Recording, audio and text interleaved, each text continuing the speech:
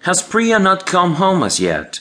Surya asked, depositing his bag in the cramped drawing-cum dining room of his tiny two-bedroom flat. He had just returned from work. He was a cashier in the State Bank of Hyderabad, while his wife, Sharada, a lab assistant in Reddy College for Women. Their daughter, Priya, was a Class 10 student in St. Anne's School. They lived in Vijayanagar, while Priya's school was in Tarnaka, around 6 kilometers away.